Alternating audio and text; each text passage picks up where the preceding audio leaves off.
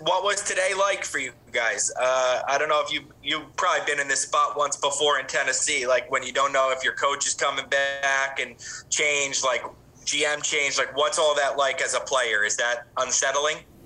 No, I think the only unsettling thing is that the season ended how it did. Going to the playoffs, being in that position, and for it to see it, go away. Obviously that was our last opportunity Sunday. You got to cherish that moment because you never know what's to happen in the future.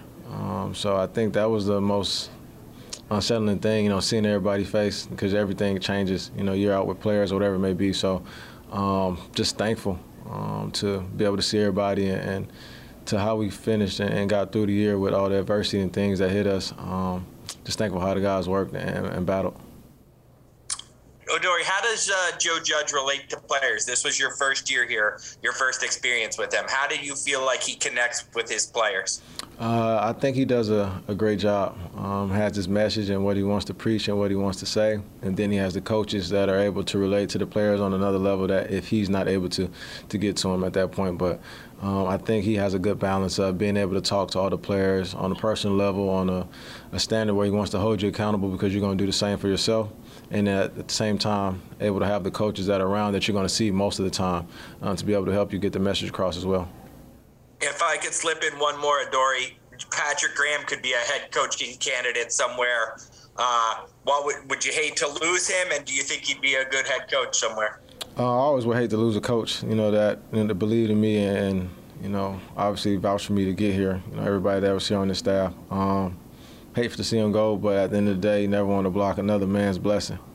So if that's what happens, hypothetically, you never know what goes on in the future. I think he'll make a great coach. But if he was to stay here, I'm still going to be happy. So either way it goes, it's going to be me being happy for someone, doing something they believe in and they're great at.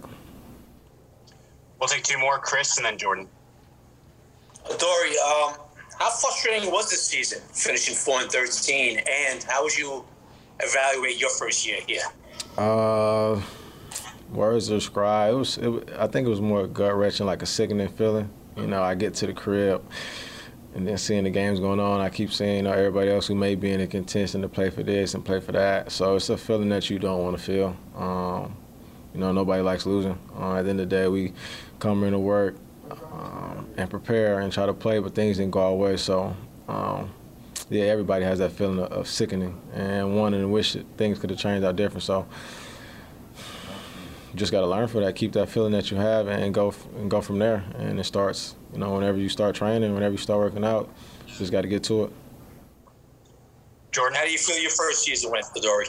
It was cool. Obviously, I don't think it went good because we ain't where I want us to be, which is in the playoffs. So I'm gonna just say it was cool on that note. All right, last one for Jordan. Hey, Adoree', what's up, man? How you doing? I'm curious, what was this morning like in regards to, were guys talking about the potential of Joe getting fired or Dave leaving, and what was that like? What was that conversation like among players? We was just signing jerseys for each other and helmets. I don't think not who I was around. We didn't really speak on nothing about that. We was just trying to enjoy the moments that we have because, like I said, the team gonna be different. That's just how the game goes. So you never know. Everybody say, oh, yeah, let's link, let's do that. So it was more about us making plans to make sure we try to see each other because we did have a bond genuinely. So we were just trying to make sure we catch up and recap on each other, see how we doing, seeing where we're going to be in the future so we can make plans to train or hang out or do whatever it may be. So I don't think there was any conversations, at least what I was around, about any situation that may change. Well, I'm sure you noticed, though, I'm sure most guys noticed, like, Joe's getting slammed like left and right. People think that you go on social media, everybody seems to want him gone. How much do you guys recognize that, and what do you think of that? We don't even buy into it. If you might see it on the ticker or something, people talk crazy, but at the end of the day, you don't try to believe the hype and you don't try to believe the lows. At the end of the day, whichever one you believe, you're going to have to believe both. So for us, we just try to come into work. I understand we can only control what we can control, which is us. And the way we perform. And, I don't really mind too much about critics at all or the positives because at the end of the day, we're the ones that have to do the job. And that's why we're doing it. Pressure busts a pipe or make diamonds. And at the end of the day, just got to keep working.